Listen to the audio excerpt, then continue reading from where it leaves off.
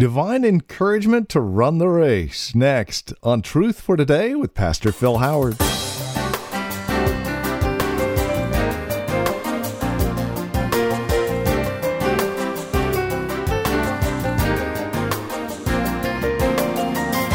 Running the race without growing weary. Hi, welcome to Truth for Today with Pastor Phil Howard from Valley Bible Church in Hercules. Join us, won't you? We're in Hebrews chapter 12, looking at verse 12. Divine encouragement to run the race. You ever find yourself flagging in a race? Well, spiritually speaking, we hit that point a lot. Some encouragement is straight ahead. Please join us.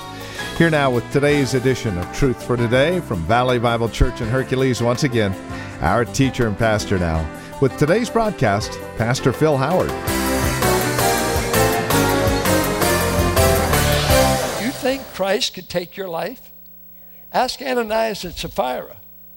We don't fear God. We think this is my church. No, it's his church. He just let you in, honey. He just let you in the door. But none of us are running the church. There's one head, and it's not the Pope. You got to go higher than Rome. You got to get way up there.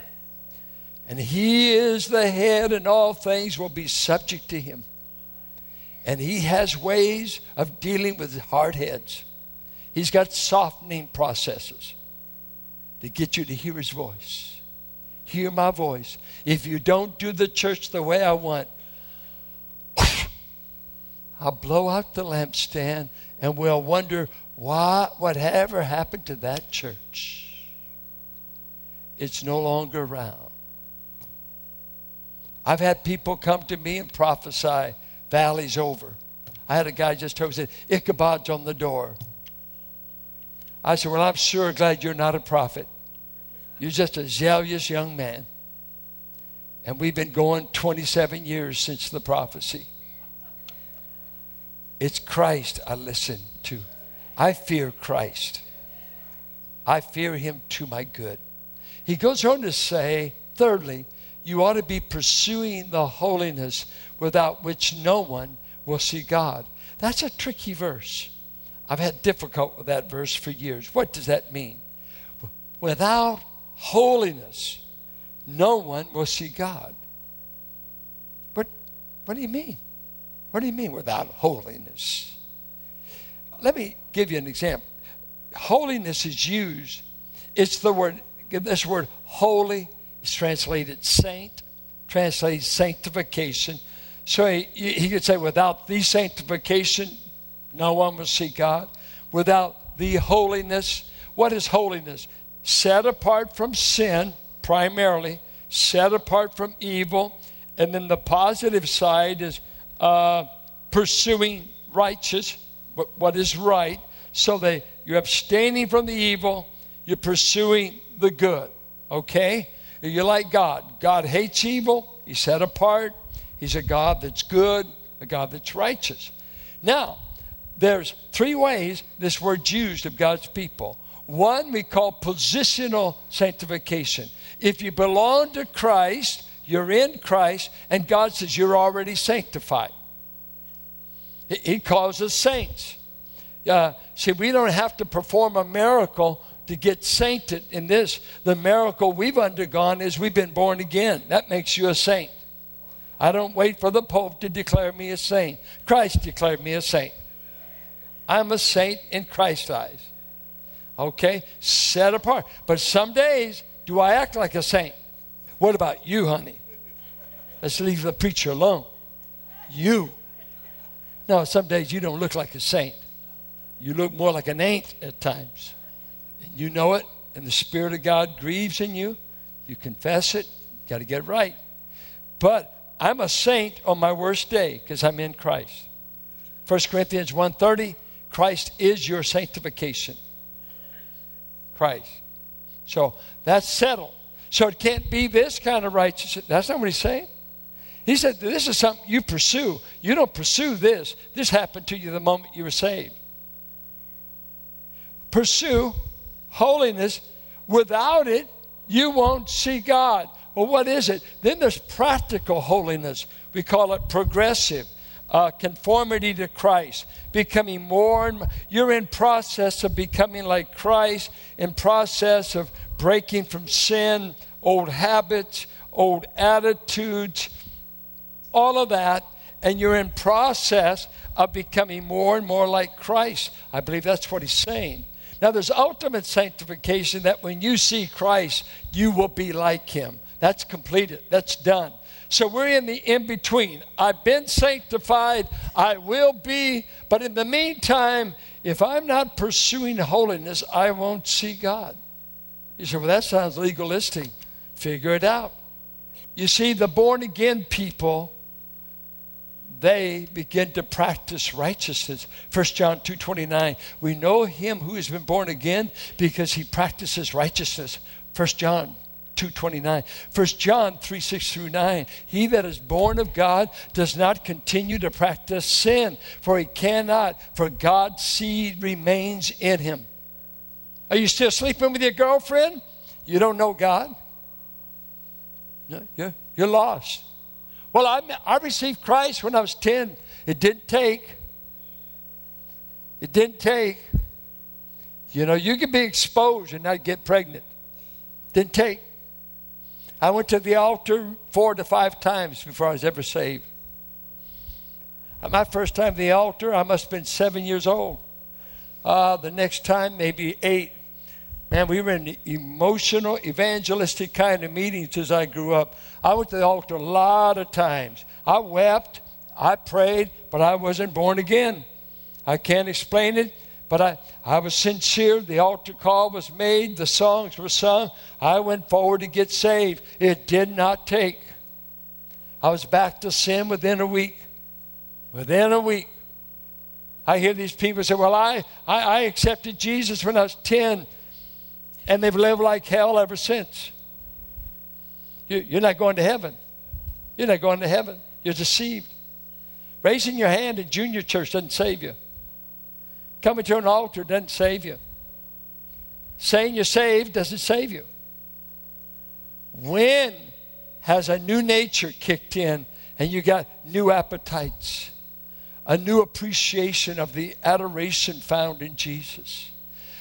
No longer can be fulfilled by the old cisterns you drank from that were poisoned by this world. When has sin, you had enough of sin? You see, a starving man, anything looks good. But Jesus said, I'm the manna from heaven, and if you eat of this bread, you'll never hunger again. I'm the water from heaven. If you drink of this water, you'll never thirst again. How can I keep thirsting for the sewer of this world and be saying I'm feeding on the manna from a bountiful supply? Who are you feeding on? I like my sin more than Jesus. You're going where sinners go. You do not know God. You do not know God. I don't care how many times you've come forward until a new nature kicks in. And you say, that's what we ask people around here. Not just when you say you got saved. We ask the second question. When did God start changing your life? And you'll get 2 dates with a lot of people. Well, I took him as my Savior at 9. I lived like the devil for 10 years. And then I really got saved. No, you were touched, but you weren't changed. I've been touched many times. You can be touched, but not changed. And he says, unless you have this holiness, love of God, you will not see God. He didn't say you had to be perfect. You got to be pursuing it. This is practical holiness. I want to do the right. You know, it's the illustration of the hog and the sheep. They both can fall in the hog pen, but guess what? The hog said, yippee, I found home. The sheep can say, I'm in the wrong place. I may not even know how to get out of it because I need a shepherd to get me out, but I'm not at home in this mud. And you could spray perfume on a hog all day. He's still going to wallow. Spray all the religion you want. Oh, I'm a Presbyterian brand of cologne. Well, I'm Baptist. You're still lost. You're still a hog. Because wearing all your religious perfume won't make you different. You got to be born again. Born again. That's what made the Wesleys and the Whitfields turn England upside down. That's why the Church of England hated them. Because when they were at Oxford, they were in the Oxford movement. They prayed every morning at 5. They slept on plywood. They fasted twice a week. They kept trying to do enough good works to make it to heaven. And they finally saw all of them. George Whitfield, both the Wesleys, they all found out we're unsaved. John Wesley came to Georgia, came to the United States to be a missionary. And all the time he was a missionary, he was unsaved, going to hell, missionary. He didn't know God. Do you know God? I mean, do you? Don't lie to me. Don't lie to yourself. And there's another question I'll ask. Does God know you? Because he tells a bunch of people, I never knew you. You did all kinds of religious activity. You cast out demons. You called on my name. You went through all the religious rigmarole. And there's one crowd that say, you must be saved, you must be saved. And they say, Lord, you got to let us in. We've been operating in your name. He said, I know, but I don't know you. He said, when the Antichrist comes, the world will wonder after him because he could perform more miracles and more great things that'll make your head spin, and the world wonders after the beast. Have you met Jesus? Has holiness become a way of your life?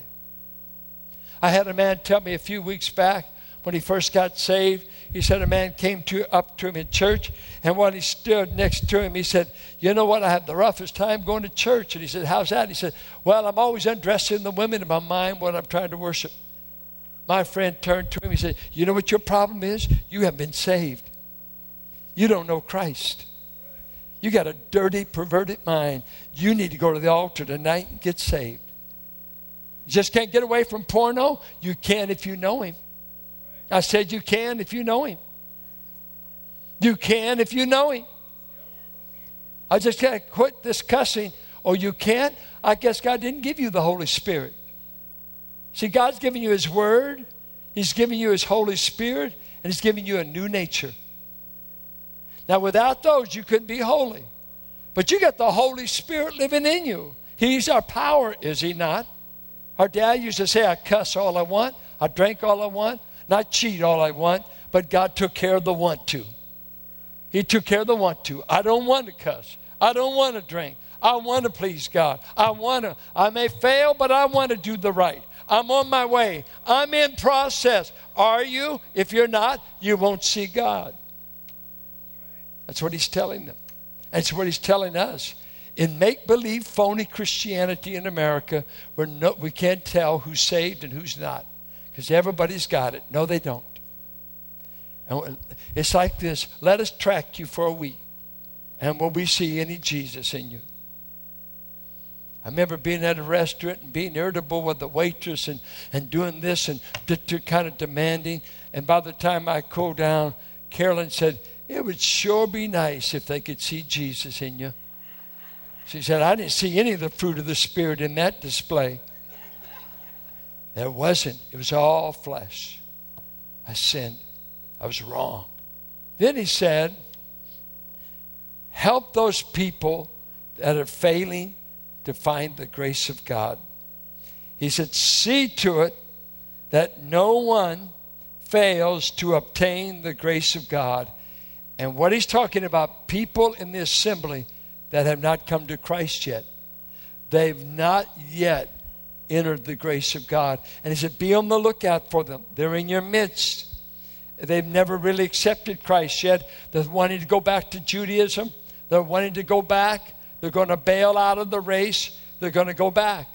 And he said, watch out. Be on the lookout. Evangelize them. Help them. They want to go back. And then he starts illustrating what these people are like. Let there be no root of bitterness spring up among you and come and trouble many, and by it many become defiled. He's quoting Deuteronomy 29:18. When Israel turned to other idols, he used this phrase, they become like a bitter, poisonous plant among the nation of Israel. They become ungodly. They become idolaters. And he said, I'm warning you, don't let these people who've not been saved, who are thinking about going back, don't let them poison the assembly. Don't let them poison others to go back. No, Jesus isn't the best. He's not the one. They want to go back. He said, don't let them poison you. He keeps on going. He said, and watch out for those who are being sexually immoral among you. Be careful of those who are unholy like Esau. And here's the emphasis. Get this. Here's the emphasis. Who sold his birthright. Okay. What was the bargaining price? For one meal. One single meal. You get it? He would have been in the messianic line. It would have been the God of Abraham, Isaac, and Esau, but he sold the privilege for a 15-minute bowl of soup. He sold the privilege of being a firstborn son, and the word there, don't be profane, it means no regard for God. It meant nothing to him. I've been out hunting. I come home hungry. Jacob is fixing a pot of stew, most likely lentil soup. And he said, right now, I need an immediate fix.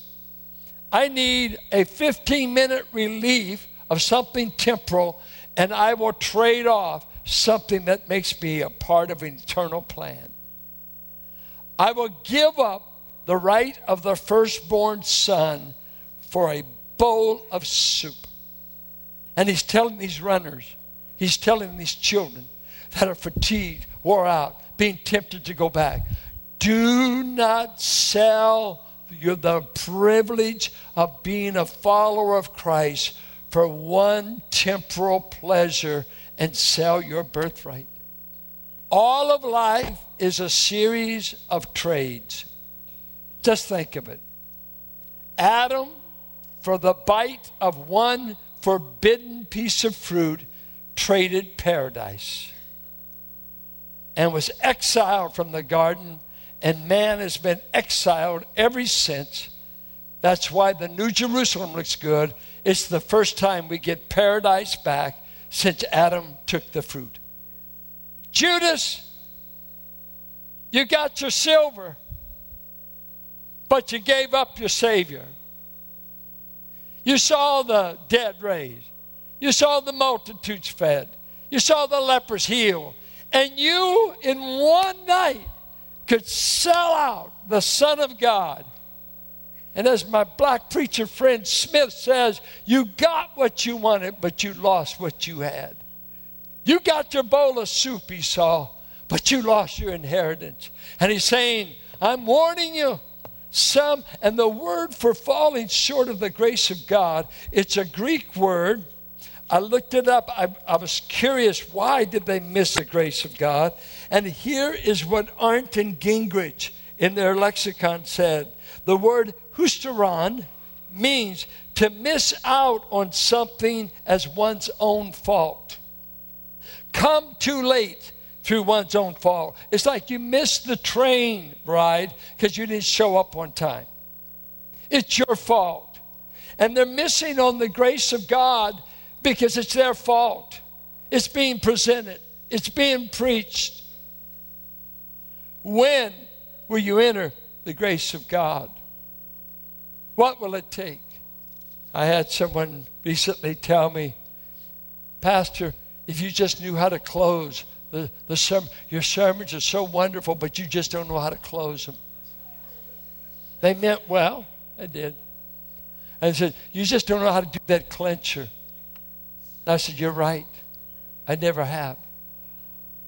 But is preaching Christ enough for the clencher? Or is there a little secret I got to learn? The Billy Graham twist maybe. Really. Because I evangelized 7 years and I got tired of getting my wife saved every night. I couldn't get anyone to come forward. So she had to come every night, make me look good. I don't know how to close. I only know how to preach Christ. And I'm waiting. Why will you miss the grace of God and go to hell? Why will you trade your soul for a pot of soup? I never forget a man that I admired, a man with great influence, large church. I went to some of his seminars and just had great respect. An outstanding man in so many ways. And he lost the church through immorality and being unfaithful to his wife. And I was so shocked and scared. I met him for lunch. I said, I'm brokenhearted about your situation. I'm broken. You're a man of great reputation. You're a man of a large church. You're a man of, I've gone to your seminars. Man, you're a leader of leaders. We don't need to lose another preacher. Why did you do it? I was watching you. I was admiring you. I was attending your seminars. He just bowed his head at lunch and he said, son, I made a trade of a 21-year ministry in a large church for a bowl of soup. I did in 20 minutes what I never dreamed I could do. I just traded my ministry, my influence. Thank God my dear wife has stayed with me. I don't know why, but I made a terrible trade. And he's saying to these believers, don't be like Esau. Don't fling away this privilege of knowing Christ. Don't throw away this privilege of entering into the grace of God and saying, I want a little bit of sex, a little bit of drugs, a little bit of porno, a little bit of lying, cheating, whatever your sin is, a little bit of Judaism, a little bit of going back and being accepted in my neighbor. It's costing me too much to know Christ. I can't take it. I'm wore out. I want to go back. And he said, don't sell out for a bowl of soup. To have Jesus would be worth any price you ever are called to pay. Don't trade him away. Don't miss the grace of God. One of the stupid things I did as a boy, we used to play with those little plastic soldier men in the projects. We were all World War II, you know. Richmond's a World War II town. I lived in World War II housing and always played with these little plastic soldiers. And one day we wanted to trade some soldier men. I don't know what came over me, how I did it. I went home and found a knife that one of my uncles had used when he fought in World War II in the Pacific Theater. Brought it home as a keepsake. I used that knife to trade for some plastic soldiers. A family heirloom from an uncle that survived the Pacific Theater. A stupid little kid got 10 more toy soldiers made of plastic. And that's what I see our young people and many in church doing. They're selling out holiness, selling out peace, selling out helping, and they're failing to enter the grace of God. And a bowl of soup is all they've got. And they've already eaten it, and now they're hungry again. For none of the soup kitchens of this world can quench your eternal hunger. Only Christ. Only Christ. And this is Truth for Today with Pastor Phil Howard. Our time together has come to a close here, but as we leave you, we'd like to do so with our address and phone number if you'd like to contact us, and we would love to hear from you. You see, Truth for Today airs here on KFAX in part through financial partnerships with our listeners, such as yourself. If the Lord is prompting you to make either a one-time gift or be a monthly donor, we would love to hear from you. No gift is too small. No gift is too large. Please take a moment and contact us at 855-833-9864. That's 855-833-9864. And as our way of saying thank you for your partnership with us, we'll make you a TFT sustainer, which includes our quarterly newsletter, a once-a-year special gift. Take a break with Pastor Phil, the weekly video devotional, into your email box every week. Again, it's all part of our TFT sustainers package. Contact us and learn more at 855-833-9864, or simply stop by our website, valleybible.org. And you can also write to us at 1511 M. Sycamore Avenue, Suite 278, Hercules, California. The zip code is 94547. As you stop by our website, valleybible.org, please remember other resource materials are available there. Other series is taught by Pastor Phil, some of the books that he's authored. You can also find out about Valley Bible Church, who we are and what we believe, how to get here, times that we worship, and you're more than welcome to join us. Again, you'll find it all at valleybible.org. Stop by and pay us a visit, then drop us an email and let us know you did pay us a visit. And then come back and join us next time for another broadcast of Truth for Today with Pastor Phil Howard.